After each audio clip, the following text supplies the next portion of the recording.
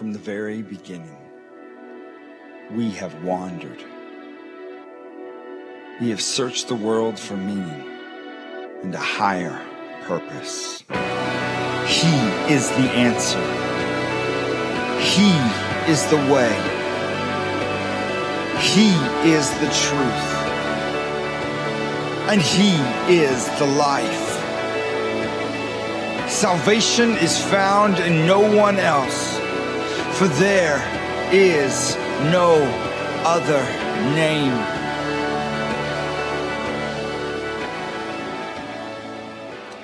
Good morning. That's our worship pastor at the Nolensville campus. He just has the best voice. Literally, I just get a little bit pumped up. I'm kind of contemplating taking off my jacket because now I'm a little warm. Just the hype and the excitement of being in this place, but not only being in this place, but also, I would just say being with all of you. And the chance that we have, the freedom that we enjoy, and the pleasure that it brings us to kind of come together, to high five, to shake hands, to give hugs, and to say hello to one another as a people, as a community of faith. That's one of the things I love about our church, and I'll kind of jump off this hill and dive on to the next one, is that it's still called Rolling Hills Community Church. I love that even when we looked at a URL online that was Rolling Hills Community, that's a lot to type out. We didn't want to sacrifice the idea of community because I kind of believe that that's what God's in the business of building here. And I'm so thrilled to get to be a part of it with you. For those of you who are first-timers here today, I just want to extend a special welcome. Thanks for checking this out and for trying this body of faith. My name is Nick Allen. I get to be the campus pastor at this location, and it's a joy to be here today. Last week, Chase Baker, our family pastor for all the locations, was here in this spot, closing out the last series that we were in. And I want to tell you about a little road trip that he and I took several years ago. It's been more years ago now than I want to even remember because time just flies and we're all getting older. You're not getting older. I'm getting older, but that's okay. So we're on a road trip to Kentucky, as of yesterday, are they still in the Final Four? I don't even know this. Final Four for me is not watching basketball. It's just the social politics of being in the office and making sure that my bracket is better than other people's brackets. Okay, so we were on our way to a campsite in Kentucky because we needed to go and check out a new place. So we are leaving Nashville, and that whole stretch of road where 65 and 24 are the same for a little bit, we're on 65 and 24. We're heading north and east or west, whatever, as the case may be. And there's a spot where those two roads diverge, where they separate again. And you've got to make sure that you're either paying really close attention to the signs or listening to the Siri in your car to make sure that you don't go the wrong direction. So Chase and I are heading what we think is 65, and we actually stay on 24, and we are veering minute by minute, mile by mile, way off course. And it wasn't until we sat and looked at the mile markers, those things on the side of the road that say mile marker this, mile marker that, and we realized that the numbers changed all of a sudden. What was previously in just the double digits of mile markers was now in excess of 230. And I start to notice, hey, I think we're not on the right road anymore. Logging into our phone, we realized just how long we had not been on the right road and how long it was, in fact, going to take us to get on the right one. Mile markers do something. They tell you where you are. They also communicate to you, if you can do basic math, how far you've come, but also how far you have yet to go. And you start to realize really quickly that when you are heading in the wrong direction, you're going to have a really hard time getting to the right destination. What should have taken us no more than 2 hours, hour 45 tops, even with a pit stop to get a Coca-Cola, took in excess of 3.5 hours in order to get to the right place because of the reroute that we had to take. When you're headed in the wrong direction, when you go the wrong way, you're going to have a really hard time, maybe even an impossible time, ending up in the right place. So we start out with a question at the beginning of this series, which is aptly called Jesus. We're heading into Easter. It's our holiday. It's what we claim Christmas gets all of the joyous celebration. But for us as believers in Jesus Christ, Easter is really it. It's the moment in our church calendar where we celebrate the death and the resurrection of Jesus. And I want us to claim to be a people who celebrate the resurrection of Jesus every single day, but not quite so much as we do on Easter Sunday, because it's the day that culminates everything that we believe about faith, and the only thing that gives us validity that the rest of this stuff, in fact, is true. If Jesus did not come back from the grave, then we ought to investigate the rest of the Bible's claims a little bit more closely to find out that none of them are, in fact, true. But if Christ does live, if he remains alive, if he died on the cross and was buried and then came back, then we realize that everything else that this word claims to be is, in addition to that, true. So we ask ourselves this question at the start of the series, like, what is it that you want today?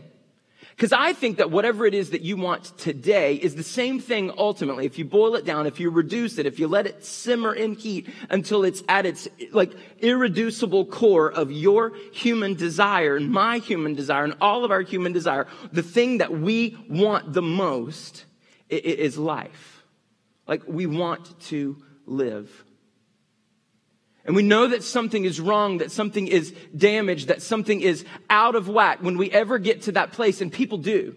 Like, people do get to that place, literally on the edge, where they no longer want to live anymore. And you realize that when you end up in the spot where you no longer want to live anymore, nothing else about your life, no other direction, no other destination, no other opportunity, no other relationship makes any sense at all, because you don't want to be a part of any of it.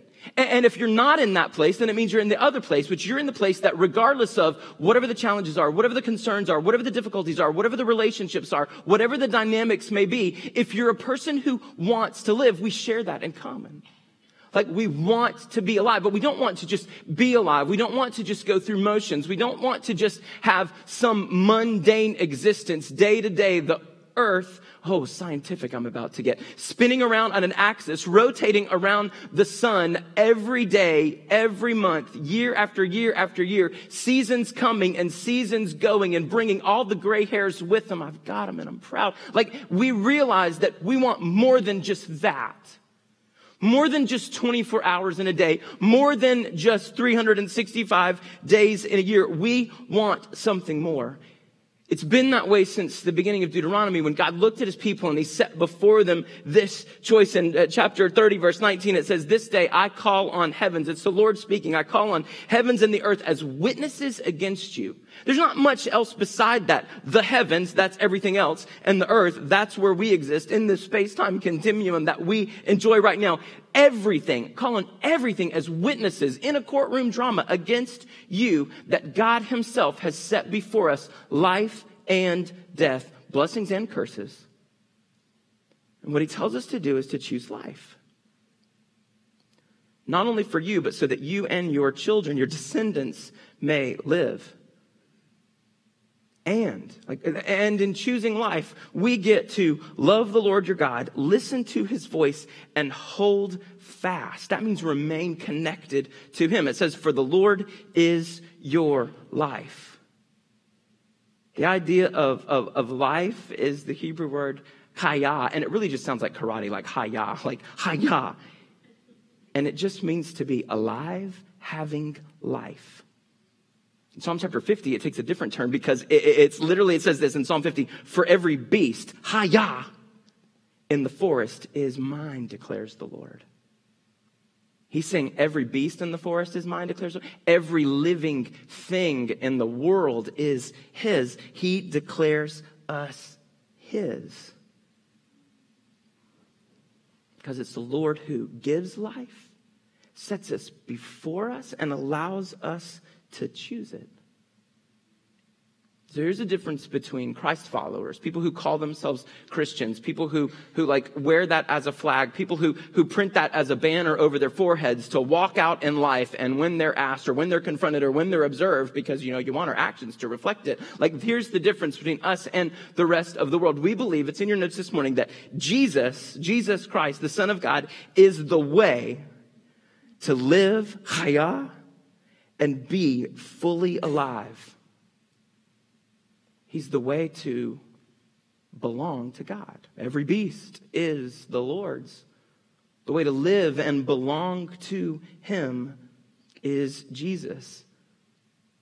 It's kind of a memory verse for kids growing up, attending like Bible clubs in the summer and Sunday school on Sunday mornings. John 10:10. Jesus is telling people, we're going to read it in context this morning, but you kind of know it at the outset. It says, Jesus is communicating to people and he says, I have come that they may have life and have it, I memorized, more abundantly as a kid. A lot of the modern translations say, have it to the full. That life is the Greek word Zoe, which is a great name if you're going to have a baby girl. I know some people who might be having a baby boy soon. I don't know that I would recommend Zoe to you, but I don't know. You do you. We'll get there later. Okay, the idea of Zoe is a great name because it means life. It's the state of one who is alive. And Zao, not Zoe, is a variation of that word, and it literally means to enjoy real life. So Jesus is saying, I am the way to live, to be alive, to have Zoe, but not just an ordinary Zoe, but to have Zao, to really a life that you can enjoy. How? Abundantly, or to the full. It's perissos. It means exceedingly, more than all. I had a pastor, my first ministry, doing youth stuff, like hanging out with middle school and high school kids, and that pastor used to say all the time, all means all, that's all means. And Jesus is coming and saying, I want to give you life, but I don't want to just give you any life. I want to give you more than all the life that you can ever imagine or have. And so we raise our hands and say, what is it that you want today? I want that. I don't want the ordinary life. I want the more than all kind of life. I don't want a simple life or even a problem-free life. I want the life that you promised in Scripture when you looked out at a group of people and said, I am the way, I am the process, I'm the route that you take when you want to have that kind of life. If we were to paraphrase that and look at it in the context of what those words mean, Jesus was literally looking at a group of people and saying, I have come that they may have a real enjoyed life.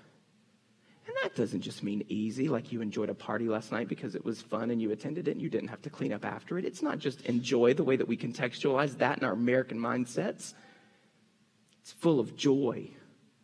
Not just happiness in the circumstance, but the kind of joy that lasts in spite of the challenges that come. I have come that you may have a real, enjoyed, full of joy life, and to have it exceedingly more than all, more than anything that you can ask or imagine. Jesus came to be the route that we would take to have that kind of life. And who did he say that to in John chapter 10?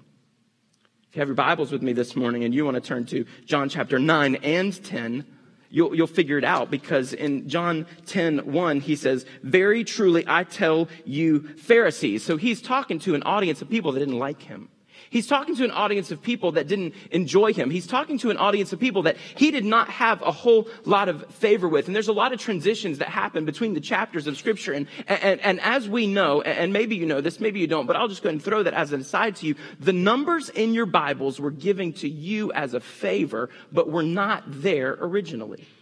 Like when the Bible authors sat down to put together this work for us, they didn't organize it into chapters with convenient little headings so that you and I could reference and find stuff easily. They were written as like chronicled histories and books and letters and prophecies. And some of them were just speeches that were spoken out loud that were eventually written down. Those numbers were given to us as a favor. And sometimes, let's just be honest, the numbers make perfect sense. They stop and start at transitional moments in the ministry of Jesus Christ. And sometimes those numbers come right smack dab in the middle in one of his speeches, and you think, oh, this is great. I read John chapter 9, and tomorrow I'll read John chapter 10. And when 24 hours has elapsed in your life, Jesus is literally speaking those words back to back. You need to pick back up where you left off, because in John chapter 9, a circumstance happened that prompted the very words that Jesus was speaking to the Pharisees. We don't need a bridge between John chapter 9 and John chapter 10, because there was no break in the things that Jesus was saying. Very truly, I tell you, Pharisees came on the heels of a miracle. So I go back to John chapter 9 to figure out what it is. And starting in verse 1, it says this: as he went along talking about Jesus, He saw a man blind from birth. And that's a really important circumstance because Jesus could heal people that had acquired blindness. Other rabbis and like witch doctors and people that did medicine back in those days, they could heal someone's blindness. Like LASIK eye surgery, who had acquired blindness over time. But this is different. And the Bible's specific for us. It's an actual messianic prophecy that the Jews believed that if somebody could heal somebody that was born blind from birth, that would not just be an indication that they were a really good healer. That would be an indication that they were, in fact, the one and only Son of God. So the Bible gives us that detail as an important thing. This kid wasn't just blind because, ouch, acid fell in my eyes and now they're ruined. I can't see. No, like he was blind from the day he was born. And I kind of wonder what that's like. Like I know being at one of these hospitals, how you figure out if your kid can or cannot see, but I don't know what they did back in those days. Did they just wait for him to be able to walk and talk and start like running into things? This kid could not see stuff. And so Jesus went along and he saw a man that had been blind from birth. His disciples asked him, verse 2, Rabbi. This is a big important question. They weren't saying, Rabbi, could you stop and heal this guy? They were saying, Rabbi, teacher, Jesus, who sinned?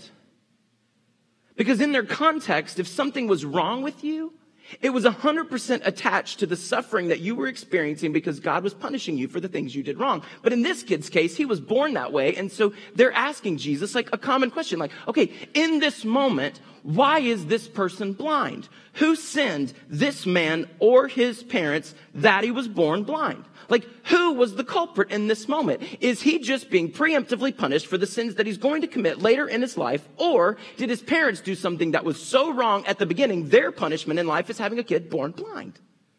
That was their context. And that was what they understood. And Jesus gave them an answer that they did not expect. He said, neither this man nor his parents sinned. And that didn't mean that the man was sinless or that his parents was sinless. He was just saying that there was no attachment to the sin that they had committed in life that had caused this kid to be blind. As long as it is day, that doesn't just mean daylight outside. Y'all, aren't you thankful that we get extended daylight outside? And aren't you thankful that it's not pouring down rain every day, all day? Because I feel like for 3 months in Nashville, we did not see light. I'm blessed by the fact that we're getting some sunshine here lately. But this moment right here isn't just talking about the 9, 12, 15 hours a day where you can see in front of your face walking outdoors. While it is day, means while Jesus is walking around with you. While the light of the world is here for this 33-year period before he walks up to Jerusalem and willingly lays down his life. We'll get there in John chapter 10. While Jesus is still here, we must do the works of him who sent me. We got to get busy. Night is coming. My death is imminent. The way it's going to work. It says in verse 5, while I am in the world, I am the light of the world. Hey, what's going on? Like neither the guy sinned or his parents sinned. Why did it happen? He had answered that. It happened so that the works of God could be displayed. This moment in his life, this difficulty that he faced, this timeline that he walked, happened so that God's glory could be displayed. And that's the not great answer that we have to hear too. When stuff is wrong, when stuff doesn't go well, at the end of the day, regardless of when or if Jesus heals in this life, we know that everything that happens and the reason that it happens and the reason that we endure it is so that the glorious might of the power of God can be displayed in us and around us. After he said this, Jesus spit on the ground. He made some mud with his saliva. This is not OSHA. This is not sanitary. This is like disgusting. Like what's happening in this moment? Like Jesus is literally spitting on the ground. I guess if you're Jesus, the Son of God, your spit is not, contaminated. Please don't try this at home. He spit on the ground. He made mud with his saliva and he put it on the man's eyes. I don't know if Jesus asked permission to put it on the man's eyes first. Clearly the guy couldn't see Jesus coming in and what was happening because he was blind, but he put it on the man's eyes. And then he said, go, verse 7, wash in the pool of Siloam. It literally means sent. So the man went and washed. And life change happened. It says he came home seeing.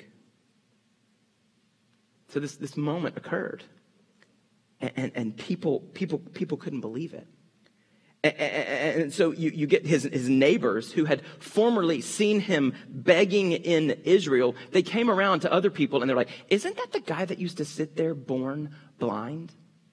And I find that so funny in Scripture because he had never seen them. And they had really, even though they could have, not seen him either. Because they have this dialogue, if you continue reading in John chapter 9, like some people are like, oh yeah, that's him. I remember him. Look at his face. Like you can see, and some people are like, no, I don't think that's the same guy. And we raise our hand and we have those moments in life where you literally feel unseen. You see, this guy could have never seen them. But it's almost like they had also chosen to not see him. I sometimes feel unseen, unnoticed, unrecognized, unloved. And you have maybe gotten to that moment before where you just don't think people see you or know you or like you or understand you or better yet, understand what it's like to be you, to wear your shoes, to walk in your trials, to live your life. And at some point in us, we don't just want life. We're even willing to take less life as long as someone sees us and the life that we live. This guy didn't just want to see other people. He wanted to be seen by other people. Not just other people, but by the Lord. It's one thing to walk in a life where you don't feel seen by others. It's a whole other thing to live a life where you don't feel seen by God. And so clamor started happening in John chapter 9. People started trying to figure out, is that the guy? Is that not the guy? Is that the guy that's not? And they ended up bringing him to the Pharisees. And some people wanted to catch him because they know that this moment had happened that would have been against the law that the people had enjoyed. And the Pharisees were charged, like self-appointed people who wanted to keep that law and to ensure that everyone else kept that law. And so this is the guy born blind. And they want to know what happened. Like, what were the circumstances? What did Jesus do? And who did it? They're trying to trap him. And they get to the point where they realize, wait a minute, so what happened to you? And the guy's like, well, this man, he came to me, he spit on the ground, he put some mud in my eyes, and all of a sudden I can see. And then they call him a liar and they call him a sinner and they don't believe him. And so they go to the guy's parents and they want to say, is this your son who was born blind? And of course the parents, they say, yes, absolutely, this is our son. He was born blind. We probably realized it when he was about 2 years old. He was running into things. He wouldn't play with it all. Like, whatever the circumstances were, this is our kid. He was born that way. And the Pharisees begin to question them, and the parents respond by saying, maybe you should just go ask him. He's of age. He's an adult. He can tell you what happened and how it happened and why it happened. And if you land in John chapter 9, verse 22, you understand what the parents are doing. It says pretty clearly, his parents said this. He's of age. He'll speak for himself. They said this. Why? They were afraid of the Jewish leaders who had already decided that anyone who acknowledged that Jesus was the Messiah could be put out of the synagogue. In this moment, the parents are worrying about being put out of the place that they enjoyed and the people that they enjoyed and the society that they enjoyed and the culture that they enjoyed. The problem is when you're going the wrong direction and you're after the wrong things, you will be afraid to leave it, even if it's for the right reasons. This kid who was born blind was healed. It was clearly the works of a Messiah, and they didn't want to say it out loud, so they deferred to their son, and their son proudly declared. If you continue reading in the chapter, he proudly declared later on to the Pharisees who were asking him the same question, saying, the guy who healed you is a sinner. He's done it on the Sabbath. The things that he's doing is against our law. And the formerly blind man looked right back in their eyes and said, listen, if he wasn't from God, there is no way that he could have done this. If this man wasn't from God, he could do, verse 33, nothing. So Jesus engages with the Pharisees because now they've got their ammunition. He's done wrong. In chapter 10, verse 1, he says, very truly, I tell you, Pharisees, Anyone who does not enter the sheep pen by the gate, but climbs in by some other way is a thief and a robber. The one who enters by the gate is the shepherd of the sheep. The gatekeeper opens this gate for him, and the sheep listen to his voice. He calls his own sheep by name and leads them out. When he has brought out all his own, he goes on ahead of them, and his sheep follow him because they know his voice. But they will never follow a stranger. In fact, they will run away from him because they do not recognize a stranger's voice. Jesus used this figure of speech, but the Pharisees did not understand what he was telling them. We went from a man who was born physically blind to a group of people who had chosen to remain spiritually blind. The first challenge that comes our way with declaring Jesus, it's in your notes this morning. The first challenge with religion in general, it is the sheer number of options vying for our attention. It was just in this month's Time magazine. It was quoting, in January of this year, the Communist Chinese Party announced that it was going to Sinicize Buddhism over the next 5 years, completing a multi-million-dollar rebranding of the faith as an ancient Chinese religion. And I had to look up what that word Sinicize means because I didn't understand it in the cultural context. Literally, it's a word that means to modify by Chinese influence. We're going to modify the history of Buddhism throughout all generations by our Chinese influence so that in 5 years, Buddhism will be completely rebranded as an ancient Chinese religion. The Chinese Communist Party, which wants to declare no religion and wants to literally be atheist in nature, is now adopting an ancient religion that they had previously expelled and exiled the Dalai Lama from Tibet so that he couldn't live there like 60 years ago. They're literally saying, we want to adopt this and rebrand it as if it's always been a part of us. We've got options. They actually want to do this so that in the next 5 years, when this current Dalai Lama goes out, they can, literally, the Chinese Communist Party, as an act of government, select the new Dalai Lama. Why? Because he's popular, and it helps their overall influence. Like worldwide, we've got options. You want to talk about the monotheistic ones? We've got Christianity, we've got Judaism, we've got Islam. You can be Muslim. Like we've got options out there. And then you've got all the isms, the Buddhism, the Hinduism, the pantheism, the Shinto. Like we've got a lot of isms out there, and every single one of them is in some way vying for our attention. And I read this week from Pew Research that the one that we should be concerned with the most is not any of those isms, but another ism. It's relativism. The idea that anything goes. It's the you do you of our generation. You do you. It's relativism.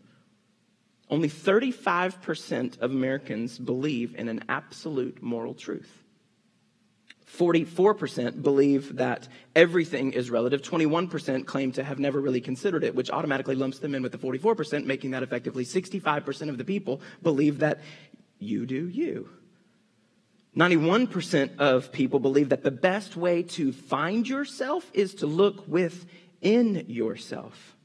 79% of people say that you can believe whatever you want. People can go out and believe whatever it is they want as long as those beliefs don't affect in some way society at large. 57% say that whatever is right for you and works for you is the only truth that you can know. 60% say that it's extreme to attempt to convert others to your belief system. We have options. And we live in a framework in the world where to label any of those options as the only option or the best option or the right option or the true option is scandalous. To say that your way is the way is automatically labeling all other ways not the way, and you're all of a sudden now a bigot because you believe in one true absolute God and the moral authority that comes from being his child and living your life according to whatever that word says. The problem with heading in the wrong direction is that you end up in the wrong destination. And that the life, the abundant life, the fulfilled life, the forever life, the more than all kind of life that you want isn't available like you thought it would be, going your own way. So the first challenge for us is that there's so many options available to us. And that society at large wants to tell you that you can't say that the option that you choose to be available to you is the best option for you. Oh, maybe the best option for you, but not for everyone else too. The second in list of dangers, and to me far more dangerous than even the relativism that plagues society today, is our spiritual blindness and the root cause of it.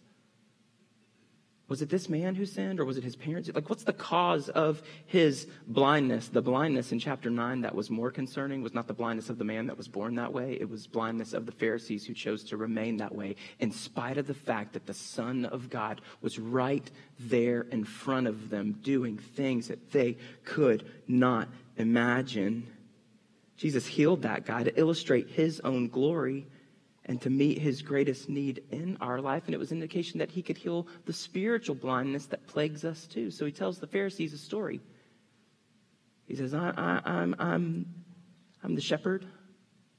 If the sheep, like this whole gate situation that he starts to talk about, pens in Israel, when they had sheep, they tend to have this gate in the front of it. And that was the way in and that was the way out. And so Jesus is telling a story, and he was like, the shepherds would have hired like a younger shepherd, like an apprentice shepherd, like a little kid shepherd, to be the one who stood at the gate to open it and close it when he was done. It's literally what I use my kids for in the backyard. When I'm coming back in, wheelbarrow in hand, because I'm moving some mulch and we want to open the gate, we can't let the dog run out because she's crazy and she'll leave us, and then we'll have to post on the next door that the dog is loose and that we need people to come out and help us find. Like, I don't know who people do that, because they post on the next door when they could be out there looking for their dog anyway, but we would have to literally post on the next door neighborhood website, hey, help us find our dog because she's lost. So I tell the kids, hey, you guys stand at the gate and make sure the dog doesn't run out so that I can effectively get in it. And that's what the shepherd did. Hey, you open the gate, I'm coming in. And the real shepherd would always use the gate and bring the sheep in and out that way. But a thief would come in some other way. Somebody who didn't belong there with the sheep would have to climb over the fence and start popping out over the other side. Like, no, the sheep recognized the shepherd's voice, but they didn't want to go with the guy that was toting them over the top of the fence because they recognized him as a thief who was trying to steal the life that only the shepherd can give. And Jesus tells that illustration, like this whole gate situation with the shepherd walking by, hey, come in the gate for me. The Pharisees didn't understand it. The Bible says clearly they didn't get what he was talking about. Everybody in life, we all want something. We all want a life. We all want a way. We want a way in. We want a way out. We want a way up. We want a way down. We want a way into a group, into relationships, into community. Whenever you've been the new person in a situation and you feel like you're literally standing on the outside of a circle of people and you so desperately want to be in that because you want to be included in that, we're crying out for a life that says, I want to be in something. But there are moments in life where we're crying out and they say, we want to be out. We want to be out of the problems, out of the trouble, out of the mire of our own demising. Like, we want Lord to help us out. We want a way up. We want a way up to what's next, not just up the corporate ladder or the relational ladder or the life ladder. We want something, God, to take us to the next step in life, the next stage, the next opportunity, the next relationship. Sometimes it's even just the next day. Lord, get us up out of the bed. Lord, we need a way in. We need sometimes a way out. We need a way to get up in the morning and to move up and to be a part of whatever we're supposed to be a part of in life. And sometimes we need a way down off the ledge, the proverbial ledge of our own making, to say, Lord, deep breath, count to 10. Help me down. Help me to know the way to go. Help me to know the entry point to the life that you have for me. And the Pharisees didn't get it in that moment. To be born blind or to be blind made you a social outcast.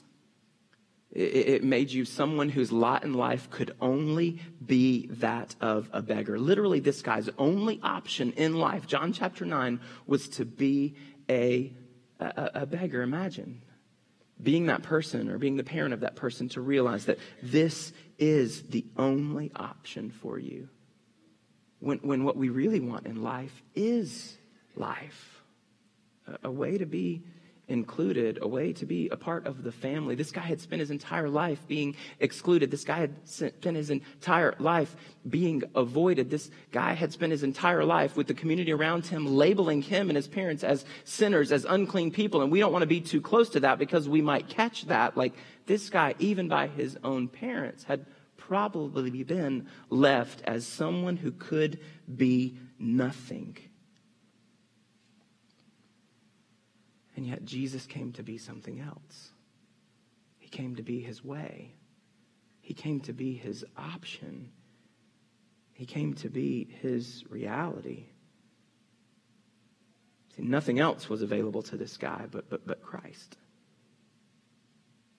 When nothing else is working in life, when nothing else is in, out, up, down, when no other way is taking us to the destination that we want and the life that we know that God has for us, what we realize is that Christ himself is the only real option. Everything else is a substitute. And I remember being a kid and like being in like the local grammar school, and like sometimes like you'd be so excited when you had like a substitute teacher, but you wouldn't know why you had a substitute teacher. You could have a substitute teacher for a day, because your teacher had to be out for, I don't know, something, like they traveled, they like went somewhere for the weekend, or maybe one of their kids was at home sick. But then you could also come to school one day and figure out that you have a substitute teacher for the rest of the semester, aka maternity leave. Like, that could happen. Like, you don't know if the substitute is going to last one day. You don't know if the substitute is going to last 3 months. And that's the problem with our lives too. We can try any number of substitutes for life. And some of them will last a second. And some of them can last months and years. Some of them can be our quote-unquote substitutes for real life, for all of our life. And then you land, like all of us will, on a deathbed with hopefully someone that you love telling you that you missed it along the way, but it's not too late. Christ is the only real option. Some substitutes may last longer than others, but none of them will last forever. Jesus said in John 14, I am the way and the truth and the life. No man comes to the Father but through me. And it's an exclusive verse in Scripture. And rather than tiptoe around it, let's just circle the drain and go through it to say that Jesus Christ is it. We will say that as a church. We will proclaim that as a church. We won't be ugly about that as a church, but we will be loving with that truth as a church, that Christ is it. He's not only the only real option, he's the only good option, the only one that promises an eternal life that someone else was willing to pay for. Jesus continued in that chapter. He said again, very truly, to the Pharisees, the people that didn't believe in him, the people that didn't buy in, the people that didn't like him, the people that had something aggressive against him, very truly, I tell you, I'm the actual gate for the sheep. All who have become before me are thieves and robbers, but the sheep have not listened to them. I am the gate. Whoever enters through me will be saved. They will come in and go out and find pasture. That means food. That means rest. That means life. The thief comes, verse 10, to steal and to kill and to destroy, to take all of that away. But I have come that they may have life and have it to the full, abundantly, more than all the kind of life that they could ever imagine. He's not just the gate, but he also says, I am the good shepherd. And when this audience of Pharisees, this audience of legal experts heard him say, I am the good shepherd, they didn't just hear him say, I'm a nice guy. They heard him say that all of the other shepherds who had come before Israel were the same as the one that God had described in Ezekiel chapter 34 that Hollis read for us earlier today. They heard them say, Israel has been plagued with bad shepherds, bad prophets, bad leaders. But what they knew is that the great God of this universe had looked on his forlorn people and said, I myself, Ezekiel chapter 34, will shepherd my sheep. And so when Jesus Christ looked at this particular legal expert audience and community, he was saying to them, I am the good shepherd. He was saying, I am Ezekiel chapter 34. I am God himself who came to you to say, I'm going to take care of you. I'm going to bind your wounds. I'm going to heal your hurts. I'm going to give you community. I'm going to give you hope. I'm going to give you parousia. Life and life abundantly. Life more than all. Jesus didn't just say I'm the only way to real life. He said I'm the only way to a real good life. I'm the good shepherd. The good shepherd lays down his life for his sheep. Verse 18, he says that nobody takes it from me. We know what's going to happen as we approach Easter. He's going to be arrested, beaten, tried, convicted. But that wasn't the hands of the Roman government or the Jewish authorities. Jesus nobody takes his life from him. Verse 18, he says, I lay it down of my own accord. I have authority to lay it down and authority to take it up again. Verse 19, it says, the Jews who heard these words were again divided. Many of them said, he's a demon-possessed man. He's raving mad. Why listen to him? But others said, he got two sides of the coin, raving mad, or these are not the sayings of a man possessed by a demon. Why? Can a demon open the eyes of the blind? C.S. Lewis says it better than any of us could. Either this man was and is the Son of God, or else a madman, or worse. You can shut him up for a fool. You can spit at him, kill him as a demon, or you can fall at his feet and call him Lord and God. But let us not come with any patronizing nonsense about his being a great human teacher. He has not left that open to us. He did not intend to. Christ is either Messianic Lord, like Scripture claims, or he's nothing at all. And in John chapter 10, 19 through 21, the people were confused. Some said he was, and some says he wasn't. And what I say is, let's go ask the blind man. Let's go ask the one who got to the life he wanted.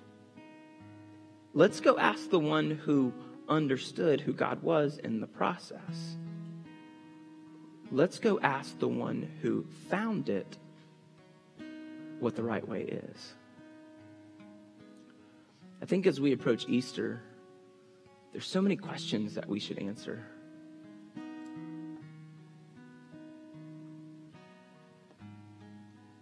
Who are you in the story? Are you the man born blind? Just desperate for God to see you and for Christ to act on your behalf? Or are you the spiritually blind who refuses to see that Jesus is here and here for you? What we want to be is a people who claim that there is a way, and also that we found it, and that his name is Jesus. He's the one who takes care of the sheep. He's the gate for them to come in. He's the shepherd who gets them there. Everything else in life, every other option in life, comes to ultimately steal us, kill us, destroy us. He's come that we could have life. And the real question is, do you see it? Do you want to?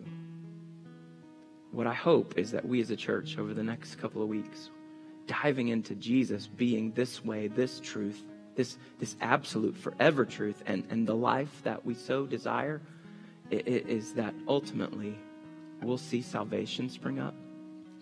We'll see somebody come to the life-giving conclusion that I've tried everything else in life. I've understood everything else in life. I've gone down so many roads in life, and they've all taken me further and faster away from where I know I want to, need to, have to be. Surrender. I'll try Jesus. My prayer is that we'll see some folks, many folks even, declare that, nope, this is it. These are not the sayings. These are not the words. These are not the lies that the world would have us believe. This is not the foregone conclusion that some would proclaim, but this is actually the words of life. This is how we see. Can a demon heal the blind? this is how we see. And I pray that people would see. And that we would get to celebrate that. That the way we celebrate Jesus being alive will come alive in someone's heart and life. And we'll get to celebrate that too. Maybe that's you today. I'm going to pray a prayer and just provide an opportunity for some self-reflection and some thought for you to consider and evaluate where it is that you might be in this great equation called life, exploring the many options that it presents and looking that Jesus is not just a choice, but he's the only choice. And I would love nothing more than to connect with you today before you leave. I'll be in the back just saying bye to folks. If there's an opportunity that you would like to seize to talk about the spiritual thing that God is doing in your life and the blindness that he wants to eradicate so that you can fully see him, I'd love nothing more than to chat with you before you go today. But for all of us, we just want to land on a place where we're evaluating our own spiritual sight. Some of you have 20/20, and you just see and you know and you have faith that Jesus is who this word says he is, who I claim him to be. But some of us, it's a little bit skewed. You just got fuzzier, actually. I don't want anybody to live a life where somehow seeing Jesus, knowing Jesus, following Jesus is fuzzy or skewed in any way. We want to put on the lens. It might take a little mud where we can see him, but not just see him, follow him. Would you pray with me? Jesus, we thank you for a day like today, when we can turn our hearts and our attention and our lives towards you and who you are and what you want for us. My prayer for friends in this room, and even those I haven't met yet, those who are brand new to us today, is that we would all discover and declare that you're it. You're the one. You're the one good shepherd that God promised. You're the one way into life-giving community that we so desire. You're the one way out of the mess and mire that the rest of the world wants us trapped in. You are the way. And as we declare that boldly with our lives, what we commit to being is a people who will share that with others. Being among the 40% who don't believe that it's rude or arrogant or proud to share that with someone else and to impose and to offer that to someone else, but that ultimately will believe that that's the only life-giving, loving thing that we could ever do, is to share the hope that we found in you.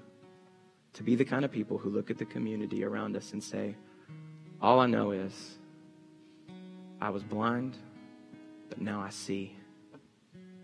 And the only one who could have done that was the God who created me.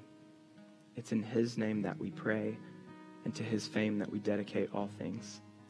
Amen.